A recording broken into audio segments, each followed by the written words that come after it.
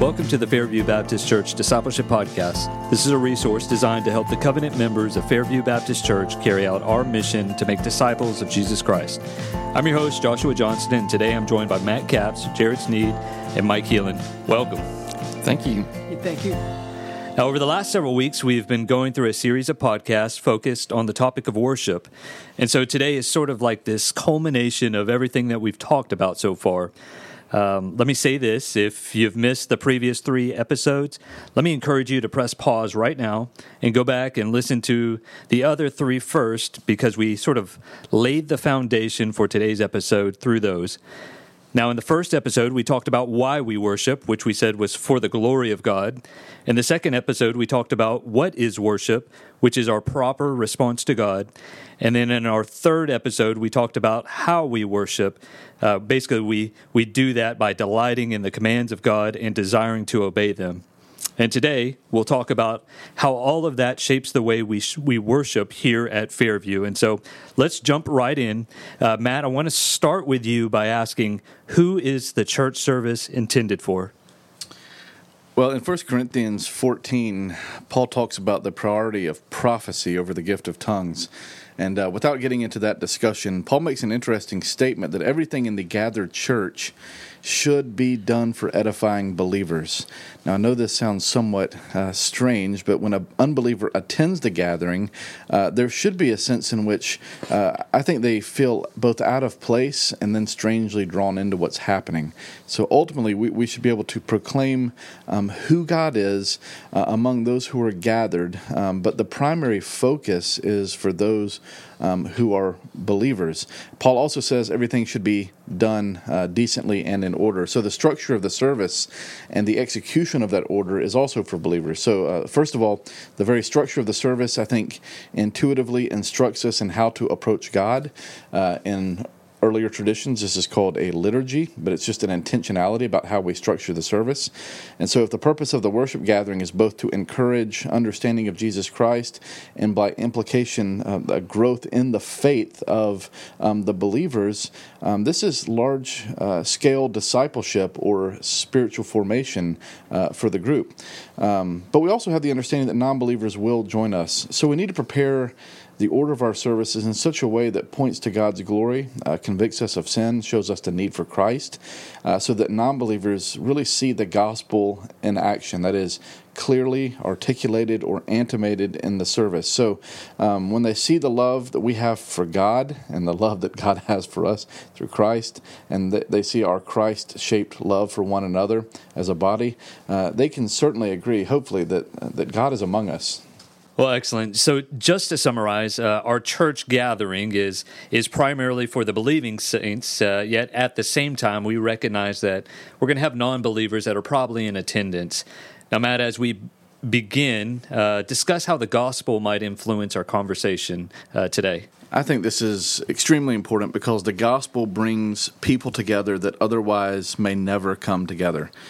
You have people of different ethnicities, different socioeconomic status, different ages, really different demographics are in the room when you worship. And so this dividing wall of hostility between the different groups is broken down in Jesus Christ. And this is exactly what Paul argues in Ephesians 2. This is why the church should be, at least from the world's perspective, this eclectic group of people who are different, but at the same time unified under their faith in Christ. So all of these different groups of people, they love and they serve one another and consider others more important than themselves. You know, this is, to be completely honest, this is why one of the reasons I have a difficulty when churches argue over personal music preferences, because when it comes to music, I think we should all be willing to lay down our preferences or bend our preferences for the sake of others. And honestly, the most important thing to me when it comes to music is that it is biblically informed, that is theologically correct, but also congregationally singable. There are cultural and contextual considerations as well, but I always want to start with the idea that the songs should be biblically informed and congregationally singable, because I want us to focus on what is beneficial for all and not just on what blesses a few. So when we come together, all of us are laying down preferences in some way in order to love and serve someone else. When we can get past things like musical preferences, we can really see this beautiful indication of the glory of God among us as a church family, and you can see really the gospel in action as this eclectic group of people who are different, and even with different preferences, lay it down for the greater good of the glory of God and the mission of the church. I think it's so important to start here and even to remind ourselves of this often, because it's so easy to get angry with each other over what we think should happen in churches. And I think it's the gospel that reminds us that even though we might have our own personal preferences about something, we're willing to lay it down for the good of the church as a whole, for the glory of God. And so, Jared, let me paint you a little scenario here, okay? All right. So you and I were planning a Sunday service, and in front of us we have this blank sheet of paper. How do you and how do we decide what to fill the service with? How do we know what to include and what not to include? Yeah, great question. So we start with the why. So why are we gathering? Well, the glory of God in Jesus Christ in the gospel. So if we want to see God's glory, we have to saturate our services with the Word, since that's where truth comes from. And then we talk about the what. So what do we do? Well, if what is our proper response to God, as we talked about in the second part of this series, then we use that 4-part response of worship, the adoration, confession, thankfulness, and instruction. We use that as the template of our service. So we begin with adoration, recognize God's holiness, and that leads us to confess our sin. We remember God's pardon and grace, and so then we're expressing thankfulness. And that helps us be ready to hear instruction from the Word and hear what God wants to tell us from the Word.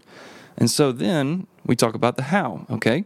Then how are we going to accomplish this? What elements do we include in this template to fill out the order? Well, we do what God has commanded us to do. Baptism, Lord's Supper, pray, sing, give, read the Word, preach the Word. These are the things that are commanded in the New Testament for us to do in our church services. All right, very good. All right, Mike, I've given the easy questions so far to Matt and Jared, and so let's go ahead and sort of take the gloves off and get serious here for a moment, okay? So I think it's fair to say that worship in the church is one of those topics that can cause some tension, although I'm not really sure that it should, because the worship service is about the gospel. Now, let's say I go over to the storage room in the annex building and I pull out this big purple box that's full of puppets that we store over there. Now, to be honest, this is something I actually do on a regular basis. I love to pull them out and play with the kids that come in during the week. But let's say I want to start a puppet ministry, and then I want to bring that ministry before the church on Sunday. Can I do that? Well, I'd like to see you playing with your puppets during the week all by yourself over there. That would be really cool to watch. All right. But, we'll set up a time. All right. Actually, Jared needs to answer the question about the puppets. But before he does, I'd like to point out that question introduces a discussion of the normative and regulative principles of worship. Now, hang on as I bring some explanation to these technical terms, because they are important considerations for us here in our discussion. The normative principle says that whatever is not expressly forbidden in Scripture, specifically the New Testament, is acceptable in worship. So, in addition to worship elements expressly commanded in the New Testament, the normative principle would also permit things like dramas, artistic paintings with instrumental backgrounds, liturgical dance, solos, or other small ensemble special music, even choirs or other music used as performance. These things are not commanded in the New Testament, but they're also not forbidden. The regulative principle, on the other hand, says that Only that which is commanded in the Scripture is acceptable in worship. Those that hold to this view would exclude what is not commanded, but also not forbidden, because they only want to do what is commanded in Scripture and nothing more. So it's a rather exclusive approach to worship. Now, most evangelical Christians are somewhere on a spectrum between rigid regulative and the anything goes normative. For instance, most who lean to the regulative side also use technology, microphones, musical instruments, and they consider them to be tools to support the elements which are commanded. Sadly, and to the detriment of the church, strong disagreements and carnal attitudes can arise when people think something needs to be included and done in a certain way when others don't agree.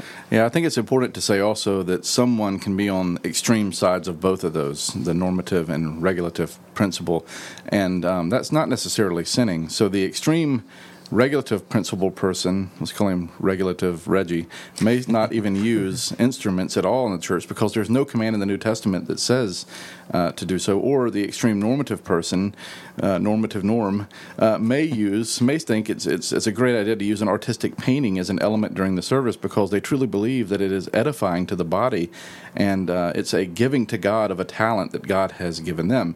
So having said all that, okay, Jared, we'll throw it to you to answer the question. So the original question was about bringing in the puppets, right? Okay.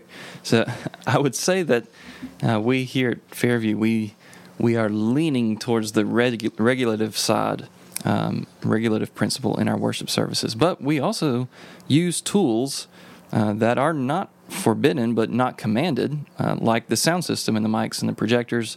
So I would say no to the puppets in the Sunday morning worship service because then it becomes an element of the order of worship. And for me as a leader, I really want to try to steward that time for what God has commanded us to do in the Bible. So I will always say yes to what is commanded over what is not forbidden because of time. So if we say, well, then let's extend our service, like let's make it longer so that we can put in some of these elements. And I would say, great, let's extend it. But then if we say, well, 2 hours compared to 168 hours of the week, it would still want me to fill up that time with what is commanded and just more of it, rather than adding in some of these other normative elements.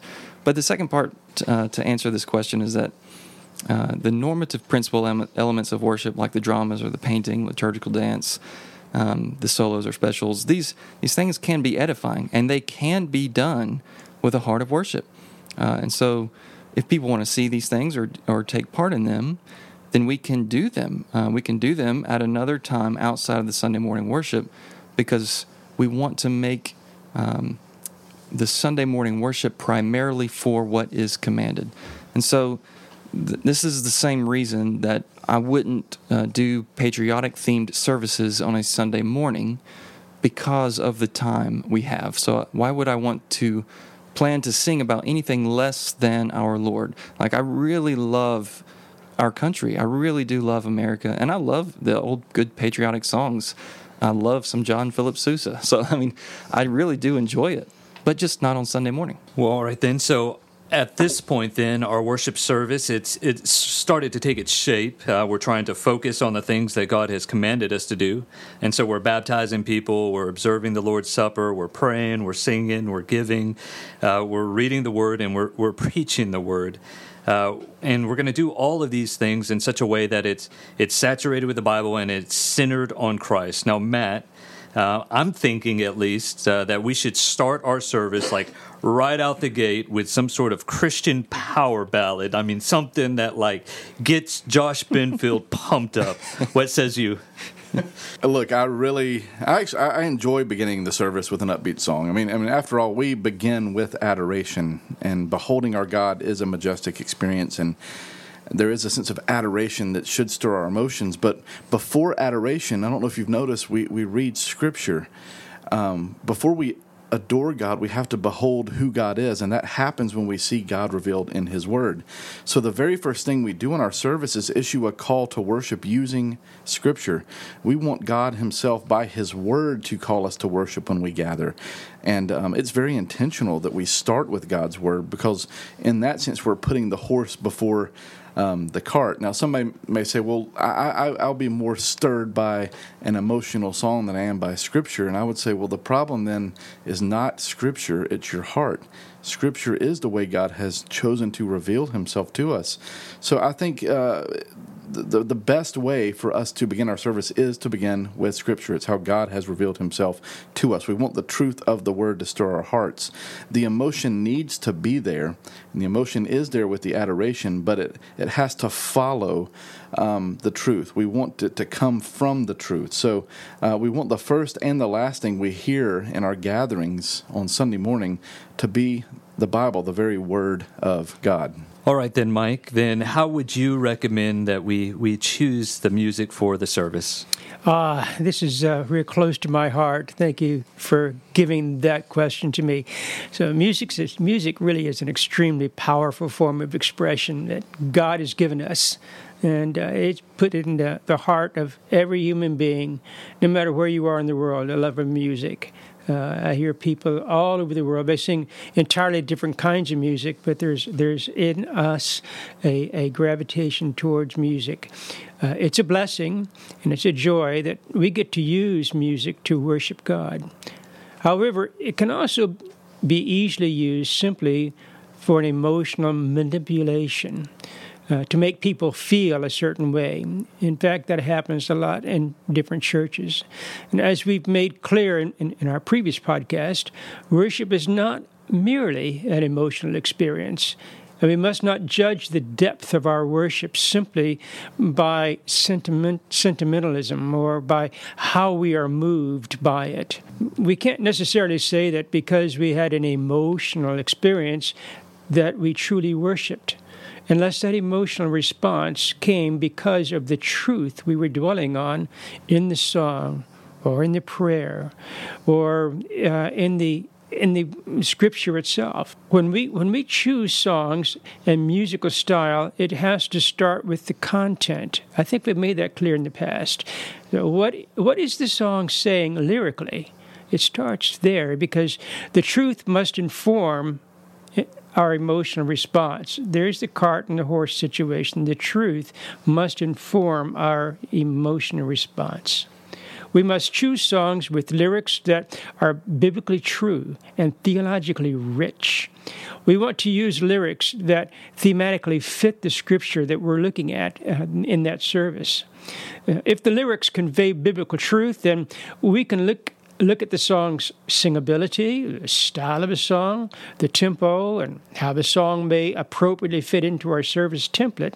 However, if the words in it, in the lyrics, are theologically unsound, or they're simply shallow, a mishmash of religious words, and I tell you, a lot of songs that I've heard, not just contemporary songs, but songs from the past, are very shallow. They convey very little of substance. So no matter how popular a song may be, no matter how much dear Aunt so-and-so must have loved that song, it really shouldn't be used and shouldn't have a place in our church worship. Yeah, typically songs of adoration are a little more upbeat, and there's nothing wrong with starting with the upbeat song first. But sometimes songs of adoration are really slow tempo, and there's nothing wrong with starting the service with a slow song. And so what we're saying is that we're just intentionally choosing songs with lyrics that reflect Scripture first, and then fitting those in musically. And so I actually have a document that I use. It helps me filter lyrics and music. And so if a song doesn't really pass through that filter, then I don't really want to use it on a Sunday morning. Good. And it's because I really care about the truth it's presenting for the discipleship of the people. Now, having said that, music should be done in a subtly excellent way. So it should be done with quality as much as possible. It should be beautiful and pleasing. So Psalm 33 tells us to play skillfully on stringed instruments. And 1 Corinthians 14 says that everything should be done decently. So we want beauty and we want quality in our music, but not to control feelings in the room. We're not crafting a feeling. We're crafting a gospel presentation with the service structure itself. And the tempo and the feeling of certain songs, that actually takes a back seat to that. But whether a song is beautiful or not, that can be highly subjective. But most people can appreciate the beauty of art, even if they don't prefer a particular style. And so they can recognize if something is done well, even if it's not a style that they would have chosen. Okay, then, gentlemen, so stylistically, then what type of music should we do? Do we use a piano or, say, an organ, or do we have a choir in robes, or can we just throw out some techno or maybe just a little bit of polka? Someone else can answer the stylistic component of this, but I'll point out this. There's a contextual question you have to consider as well. There are both timeless and temporary aspects to the worship gathering. The gospel, the message, the truth of Scripture, that is timeless. The truth never changes because God himself never changes. But the methods and the tools that we've been speaking about to share that unchanging message are really constantly changing. I mean, a church that never changes ends up like the Pharisees in Mark chapter 7, right? So they're elevating a method or a tool to the place of a command. So a church has to be willing at least to change the temporary tools and the methods of their worship music intentionally and thoughtfully in order to proclaim the unchanging message of the gospel. So if someone comes to me and says, I can't worship because you guys have drums, or I can't worship because we don't have hymnals, or I can't worship because there's a praise choir on the stage accompanying the song leader, I think that person is missing the heart of worship. They've elevated a human tradition or even personal preferences or human tools to the wrong place. Well said, Matt. We don't eliminate older hymns simply because they're old. Neither should we avoid contemporary compositions on the opposite basis simply because we don't use stuff that's brand new. This is in line, I believe, with Christ's characterization of the kingdom in Matthew 13:52, where it's written, "Therefore, he said to them, every teacher of the law who has become a disciple in the kingdom of heaven is like the owner of a house who brings out of his storeroom treasures new and old." Now, it's most important that we do music in such a way that obeys the Bible commands concerning singing. Ephesians 5:19 and Colossians 3:16 both instruct us to sing together corporately. So we want to do music in such a way that obeys that command. We want the congregation's voice to be the primary goal in our music. We want to hear the encouraging sounds of other people around us singing in order to obey those passages. Then we consider the music style and then even the volume of the sound system to accomplish that goal. Stylistic consideration and instrumentation are the tools, then, that support the commanded element of worship in those passages, that is, singing together as a congregation. And that is what we must do. Yeah, so congregational singing then is the primary goal. But, for our space and our time here, 2021, in our region of the earth, Apex, North Carolina, in our Fairview community, someone has to make the decision of what style of music that we use. And so as the music leaders, we have to just decide. We can't do anything and everything. We can't do every style of music because it would be a culture shock week to week. And musical style in a church then has to come from leaders' decisions that they believe will work well within their cultural context. And so it seems to me that this would lend itself for our current time to use a band setting with a mix of hymns and new songs with a sort of acoustic rock style. And so we keep our sound system volume as best as we can between the 80 to 90 decibel range so that we can hear each other singing. We keep the lights on in the room, and we don't use the smoke machines or heavy production because we want to be able to see one another and hear one another and have the focus be on the voices around us and on the lyrics of the songs. You know, someone in our church might disagree with those decisions, but again, that's the beauty of the gospel, because we're all coming into our gathering expecting to lay down some of these preferences for others. And really the musical style that I just described that we use here is really not my personal preference at all.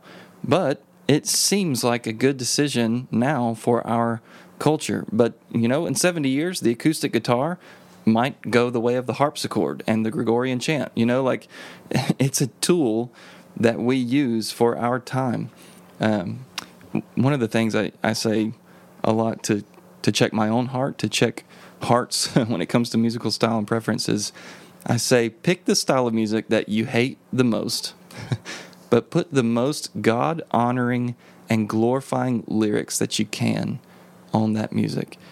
And can you still worship? I know it's not your preference, but that's a really challenging question for myself, but a good question to wrestle with.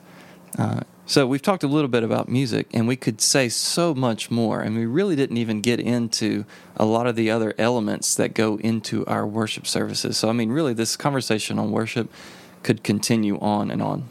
Yes, it could. And I think what we've done is we try to provide an overall framework, or really the philosophy of worship in these podcasts. And I think over time, as you are a member of Fairview or attending Fairview, you're going to see these things played out week by week in the worship service. And we're always available if you want to come and ask us questions or to talk about these things. I think these are important conversations, but for the sake of time, we probably need to pull this podcast to a close. Well, we certainly could keep going, but that's about all the time we have today. But I do have one more question for you guys as we finish up our time together, and I believe it's a good one. It's one I wish I could ask your wives as well, but for the sake of this podcast, we'll just get your take. All right, Jared, we'll start with you. What's one bad habit you would like to get rid of?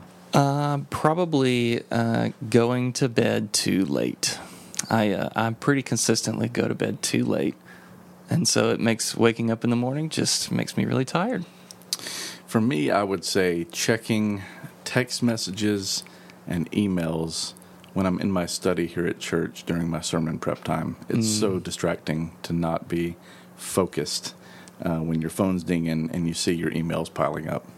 Well, for me, it's going to be very similar to Matt's. I sit down to have my devotions in the morning, and I found it very handy to use a devotion app on my iPad. And but the first thing that pops up on my iPad are a whole list of news items, and boy, I want to check those things out. And before you know it, I've wasted 15 or 20 minutes when I could have been in the Word of God. That's a habit I need to get over. Well, you guys got really good ones. Mine, not quite as good. So me, I've had this habit for several years where if I get anxious or nervous, I start to pick at my eyebrows. I'll pluck out. And yeah, I've noticed your eyebrows are disappearing. I always start on the left eyebrow, and then eventually I'll say, well, I need to switch eyebrows, and I'll start on the right side. And if you ever see me and both of my eyebrows are almost gone, then you know it's been a tough week. So I need to cut that one. You could start working on your beard a little bit. Yeah, well, I could. Well, on that note, gentlemen, I want to thank you guys so much for joining me today. And until next time, Fairview, may we exist to make disciples of Jesus Christ.